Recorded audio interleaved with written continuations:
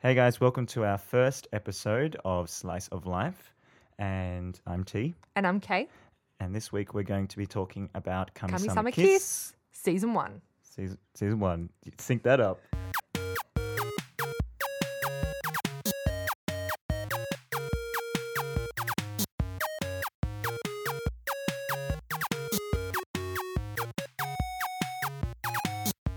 Let's talk. Kami-sama Kiss, Kami-sama Season Kiss. 1. Season 1, yep. Only Season 1. Okay, so first of all, I'm just going to give you a rundown of what the show's about. I assume most people who are listening to this podcast will have seen Kami-sama Kiss Season 1, because why else would you listen to a podcast on it unless you're... Maybe you wanted to learn about it. Exactly. So I'm just going to give you a quick rundown. So there's this, I think she's 16-year-old girl, Nanami. Nanami is a bit rundown. She's homeless. Her father's left her. She has no mum. And she Not just that her father left her. Her father, didn't he gamble away all his family's money or something, and then they kicked her out of her house? Just a stellar father. They're pretty ice cold about it too. On that note, can I just say the amount of orphans in anime, not orphans, but only children that have no parents by any kind of circumstances are very common. Usually girls. Well, it's just a reflection of society. I'm only thinking of most of the romances we've watched, and almost all of the girls in them don't have parental figures. And if they do, they're gamblers, or they're drunks, or they're... Again, that's just a true telling of society. If Of they told it course. like a fairy tale, it wouldn't be true. That's true. So convenient. Anyway, so Nanami, 16-year-old Nanami, is homeless and abandoned. She's super sad, and she magically inherits this shrine. How does she magically inherit a shrine? This god called Mikage, he finds her and feels sorry for her, and he bestows upon her his shrine, which is, he's a land god, so he bestows his shrine upon her. And with the shrine comes a familiar named Tomoe, and Tomoe is a fox familiar, very powerful magical Ears, being. tail, long nails, that sort of thing. And I guess she spends the most of Series 1 kind of sorting out how to be a god. Well, I would say that she spends the first, couple of episodes and then maybe the last episode being a god, and everything in between is sort of just romance, I guess. Yeah, Not so like much high being a school god. girl Yeah. stuff. Coincidentally, she does some god stuff, but mostly high school sort of romance. Yeah, I think it's also, this is a slice of life podcast, so we do try to Cha-ching. focus on slice of life anime. But the way that Kami-sama works gods into everyday life, like Nanami's everyday life, is actually quite clever. I like the inclusion of Kurama, the crow, Tengu. the Tengu, being a rock star and Yeah, being that a was high school cool. student. I don't know about you, but it made me think oh crap, maybe rock stars are these people that My don't God. exist on our plane. Maybe that's why they're rock stars. Maybe. Hey, it's a conspiracy for you. But just the idea that in the first couple of episodes, you're right, there was more of a focus on her being a god, but I thought as it went along, she was going to make a name for herself as the matchmaking god. Yeah, me too, because one of her first shrine offerings is something to do with matchmaking. Can you please listen to me? And she read all of those people's thoughts that Tomoe had written down over the years. And yeah, you're right. It sort of did hint at. And then she, I feel throughout the season, she brought, is it Himemiko? Himemiko, the little fish girl, Nanami-san, that one. Nanami had no trouble matchmaking her with that human boy that Himemiko was in love with. Yeah, I forgot about her. But throughout the season, there were multiple couples, I think. Even, oh gosh, I'm trying to remember another one. The Dragon King and his wife. Yeah, That but was my favourite. arguably, that was hilarious. Don't get was me wrong. The scene where hilarious. he insults his wife. Maybe not. Okay, hang on. I'll retract that. Maybe not matchmaking. Maybe relationship resolving. Like Mizuki and his goddess that he was serving at his shrine. She helped him say goodbye to her. That's true. And that is very true. she helped the Dragon King get back together with his wife. And she helps I don't know, her friend Ami? Ami? I don't think she really helps her in any way that's matchmaking, but... Well, she goes to the beach with her. She tells... Actually, now that I think about it, she told That's Kurama right, yeah. about Ami's crush on him or whatever. I think in general, she has the role to play of the, like, compassionate one, the one that tries to help out people. And, you know, when one of her little shrine peoples was... what are their names? Kotetsu and Tonkatsu. No. I always think his name is Kotatsu. Onikiri. Yes. When they get a little bit bitten, I'd say, by that giant spider, she, you know, and they say, don't touch us, like you'll rot, you're just a human, you'll be tainted by these magical powers, and she just jumps straight in. So I think that's like part of her, role, you know, she's the really caring one. I suppose in being a land god as well, there's that. I don't know much about land gods in Japanese folklore, but I imagine that part of their role is about fertility and growth and resolution. Like, makes sense to me. Yeah, sure. Why not? Like Nanami is very good at cultivating relationships and being compassionate, like you say. So, yeah, I really like that. And isn't it interesting though that she's so good at helping other people and her own relationship, although I don't think through any fault of her own, I think that she doesn't necessarily go about it in like a wrong way or anything. She's 16. She's 16. Cut her a break, Tomoe. Yeah, and he's got a few hundred years on her. So yeah, and he obviously has some pretty deep-rooted relationship issues of his own. What I want to know though is, you know how Nanami goes back in time through smelling the secret salts, and she sees Tomoe with that lady who's dying. She feeds her the Dragon King's eye or something. Yep. I want to know, does that change the present day? Because they haven't brought up the fact that Tomoe used to have that lady that he was interested in since. And so I'm wondering if that changed the future.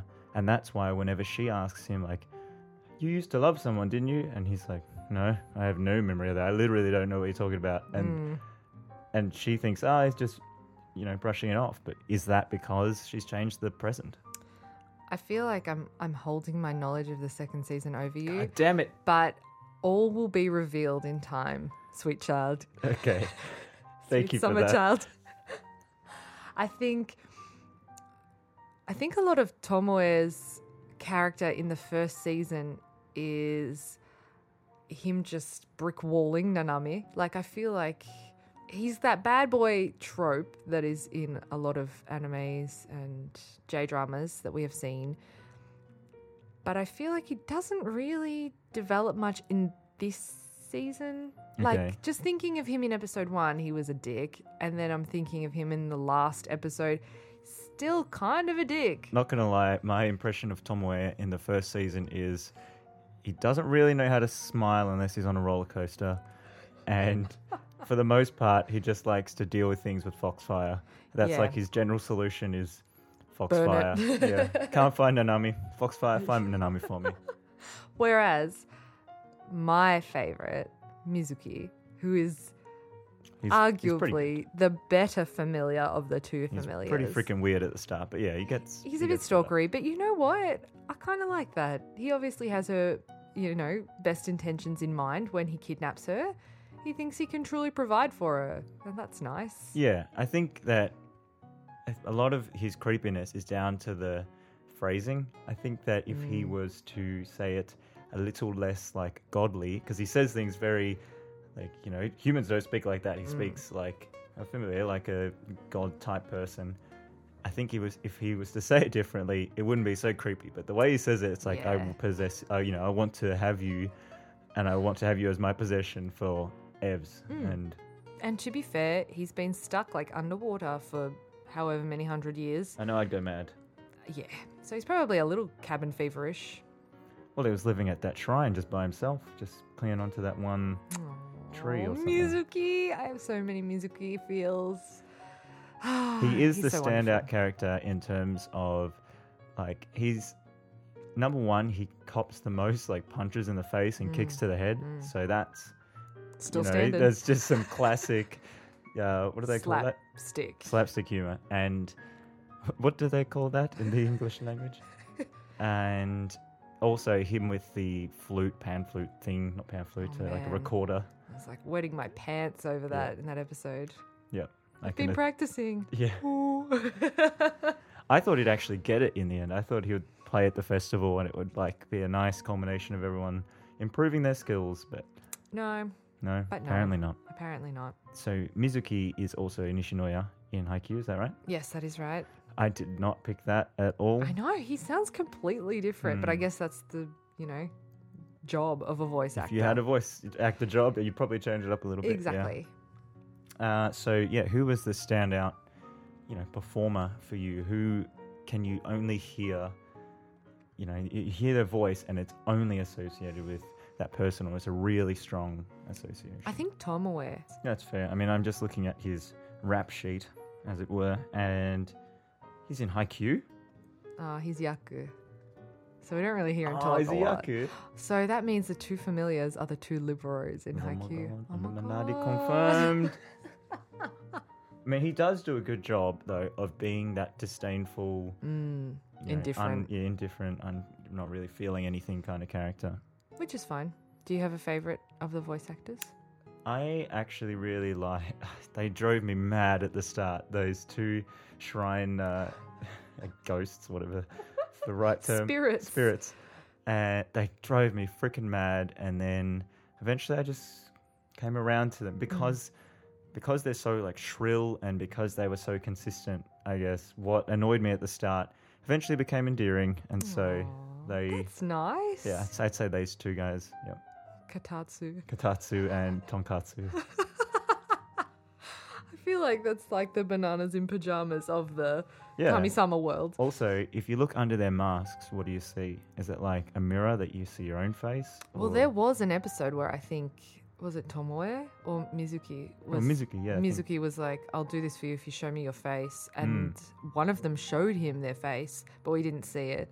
I think it's blank under there. I think the mask is their face and it's just a, I don't know, bald I think it's skin. a black hole, and so they pull off the mask and it's just darkness.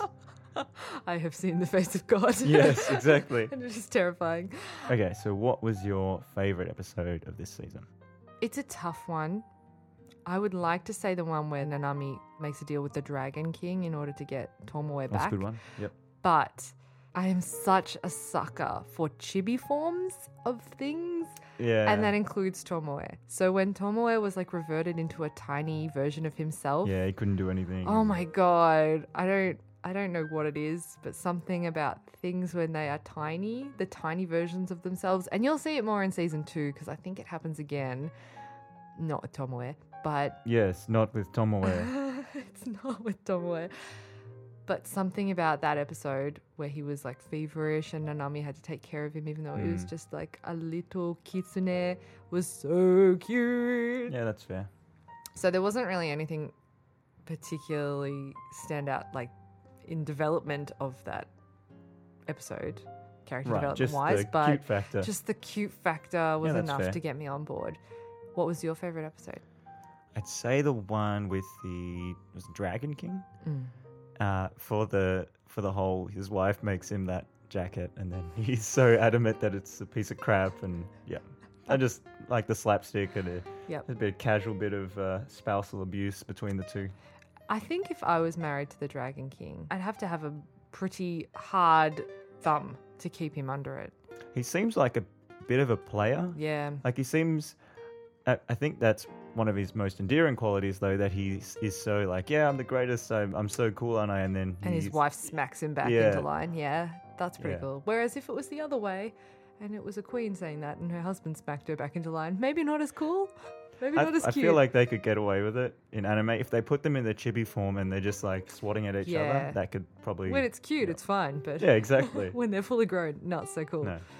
Okay, final question, Hmm. as always, as of now. As of now, as of this one So episode, this yes. first episode, if you had to pick 5 people, Yes. and they can be spirit, familiar, human, otherwise, to be on your zombie apocalypse team, Which I often do think about, yeah. who would they be? Who would you choose, and why would you choose them?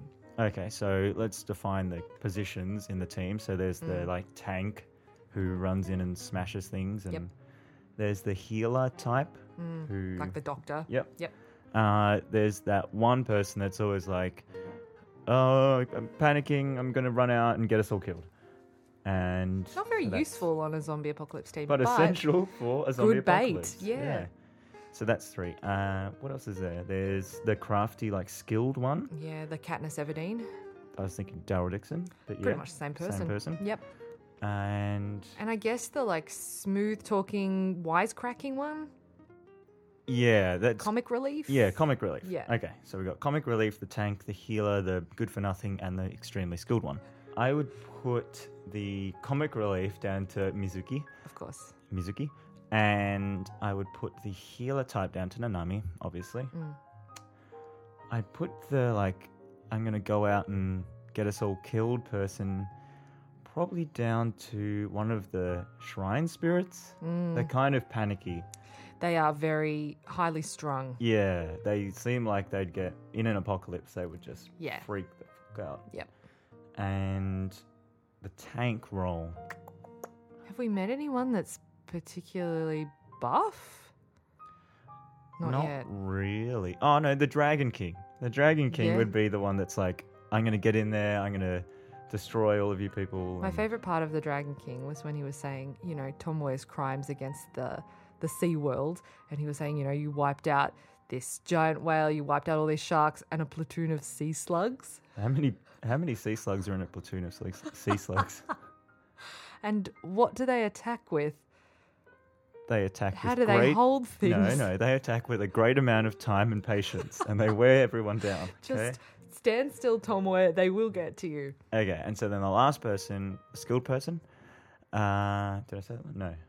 No, the Daryl Dixon of the Daryl group. Dixon would go to Tomoe because he is extremely skilled. Yep, that's fair. Yep. How about you? So 5 peeps, you got your tank, your healer, your skilled person, your I'm going to get us killed, and your comic relief. My comic relief would actually be Himemiko because she is so small but like terrifying with those chomping teeth and those giant those giant eyes. Yeah, God. Oh man. She's like that gif of that, what is it? Like the girlfriend that... Yeah, the crazy girlfriend. Crazy girlfriend gif? That's what it looks like.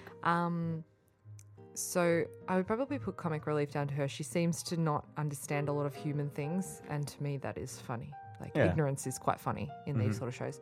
For the healer, yeah, probably Nanami. I can't think of anyone else who. Mikage is pretty good too. Oh yeah, but he's not really in it.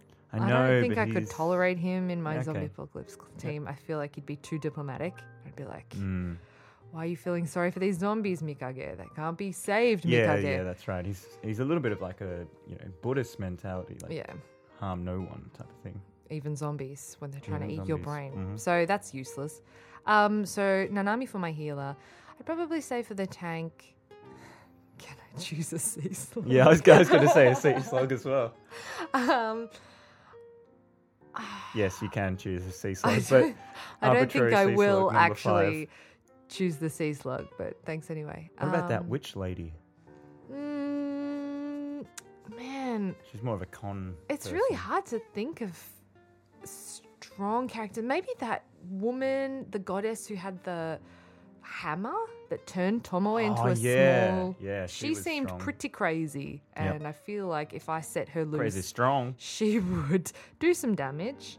As for my highly skilled, I'd probably go Mizuki for the highly skilled. He is pretty high. He can get a snake. He can turn into a snake. Not gonna lie, flying by snake, excellent mode of transport. Yeah, right. I mean, Foxfire is cool, but flying by snake is... I mean, it's a flying snake. You don't see that. And who am I missing? The useless one? Yep. Probably Ami. Ami-chan. She's so... She is pretty useless. I mean, when she was getting attacked by that licking monster in the locker room, I don't know. I didn't really feel sorry for her. I was sort of like, why are you so stupid? Get out of there. Well, it's probably like some sort of analogy to, what is it? Analogy to mental health issues? Like, Oh, I don't know. That's very deep. Okay. yeah, you're in there and like you're alone and you're thinking all these bad things, and then the monster, metaphorical monster, attacks you. I feel like we're going to come back to this analogy when we talk about Noragami. Yes, well, that is definitely one about. But nobody in Noragami annoyed me as much as Ami does. I don't know, something about her voice and the fact that she refers to herself as Ami-chan. Yeah, that is annoying. It's like, why? I don't know. No one cares about it. Maybe it's just because that. she's young and she tripped over herself. I did feel sorry for her when she tripped over herself in front of her crush, Kurama, and everyone saw her panties. That was a bit sad. Tripping over yourself is a rite of passage in a lot of these animes, I feel. If you're not clumsy, no one wants you. If you don't get slapped up by gravity every now and then, you don't belong in these slice of life. What kind of girl animes. next door are you? Yeah, exactly. So that's probably my zombie team, but I don't know. I feel like having gods on your side in a zombie apocalypse, gods are pretty fickle. Like, I would rather have a team of humans and have them stand by my side while we're fighting zombies than have a bunch of gods who are probably into infighting a lot and then just going to, piss off whenever the going gets too tough. Also, I feel like the god characters leverage the mortality of humans a lot. They bring it up all the time that like, 50 years, that's nothing to me. Like, yeah. You know so little and you're so weak, you pathetic human. Poor Nanami. Thinking about it now, she really takes an emotional beating. You know when they're on top of the roof and she's like, I'm in love with you, Tomoe. And Tomoe's like, I could never... I'm gonna drop you. Yeah, exactly. I could never love a human. It's like, never say never, number one. Listen to that Justin Bieber song and do yourself a favour. But number two, Kurama warned him like over and over. I feel like we see the same thing. That's right. We're probably going to talk about the same thing in episode to do with Good Morning Call, because Yes. it's almost the exact same love triangle. I'm sure it's a trope in other animes that we haven't noticed yet, but this one is particularly obvious that one boy who is interested in a girl warns the boy that she is interested in, don't do this, don't do that, she likes this, she likes that. And then the boy she's interested in does the exact opposite, doesn't care about her, and yet she loves him anyway. It's almost as if they realise they're in an anime where they need to do that to create tension. I know, it's weird. I wish they wouldn't do that. God, be more realistic. Right, okay, yep. And so, if you were to give it... Are we doing a rating? Is that a thing? Nah.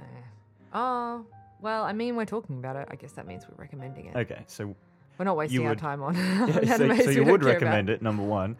And, where does it sit? Is it one of your favourites? Kami-sama Kiss, to me, is sort of like Maltesers. Right? Go on. I couldn't eat Maltesers every day because after a while they kind of get that staley sort of taste to them. Yep. But every now and again, when I'm in a sort of low mood and I'm feeling a bit depressed with the state of the world, Maltesers cheer me up. And I feel like Kami-sama Kiss does the same thing. I don't love it, and I couldn't watch it all the time every day, binge watching. Yeah, that's fair. Because it's so sweet and it's so frustrating at times with Nanami's character development. But it's charming. You know what? Why don't we give the show's chocolate equivalent as a form of rating? The only problem is not many people will know Australian chocolates. Well, a malt, a bowl of malt. a porous malt thing covered in chocolate. You've got to imagine a ball with malt in it. I would probably say it's definitely top 10. You've only watched 9. But good for a treat, not good every day. Okay. What about you? Well, first of all, even if we don't do that, I would like to give it a chocolate equivalent. Yeah, that's fine. I would say it's like those Freddos with the strawberry flavouring in them. Ugh, So chocolate sweet. with... Well, no, sweet, but like you can't have heaps of them. You can have 3 in a row if you're feeling pretty hungry and you really like the taste of the strawberry one or the pineapple one, but you can't have a whole bag. No, you get sick. Yeah. You'd be throwing up strawberry. It's not that like if I watched 3 of the episodes in a row, I'd be really sick of watching it, but it's just a lot of the same thing, and that's a good thing, and also, that's why I can't binge watch it. Yep. Yep. It's romance. Yeah, it's good. So I'd say it's a good anime. I do love the classic, straight out of the early 2000s intro. Oh man, no. It looks Can like we just talk about that karaoke. intro for 1 second? That opening song is probably one of the worst. Not just the music in itself of the like, like it play sounds that, like play that,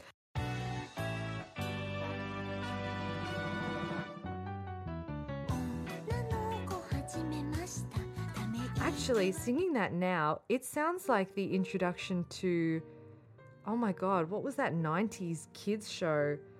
Not Ship to Shore. I'll think of it. Anyway, the fact that the lyrics are in no way relevant to the material in the show. It's about Nanami like experiencing what it is to be a girl. Like, I've just realized what being a girl is now. I can wear my skirts. I can twirl around. What? She's not becoming a girl. Like, she might be becoming a god. Yeah, but she's you're not right. just She's sort of discovering her already the girl. femininity right now. But yeah, I just can't. And the same with the end song. That freaks me out. It the end almost song's gives me more nightmares. Nah. Oh. No? Okay. Oh. That's Just fair. the end. You know the very end of the ending song where it goes, goodbye.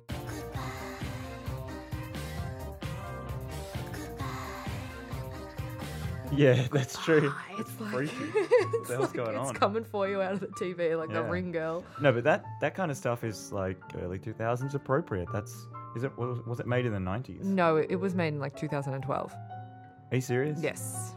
I feel like it was. Nope. No? Okay. Nope. All right, cool. I mean, it looks like it was made in the 90s. Yeah. It's got that sort of, Pokemon looks a bit like soft. Sketchy.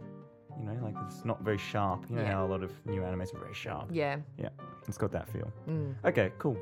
So, is that all you want to say about that? I really want to remember what song that was from the 90s now. If anyone can remember it.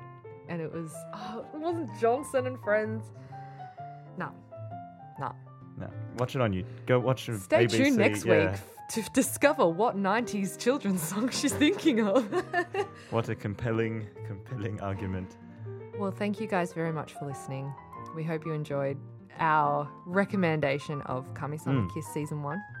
And yeah, this is our first episode, so we're just trying some stuff out. We've got our studio supervisor, which you probably heard before, in our cat. She doesn't know that we're recording. She doesn't care. She just wants to go to bed. Yes. So, Cool. All right. Well, let's play the out credit. We'll see you next time. see you next week.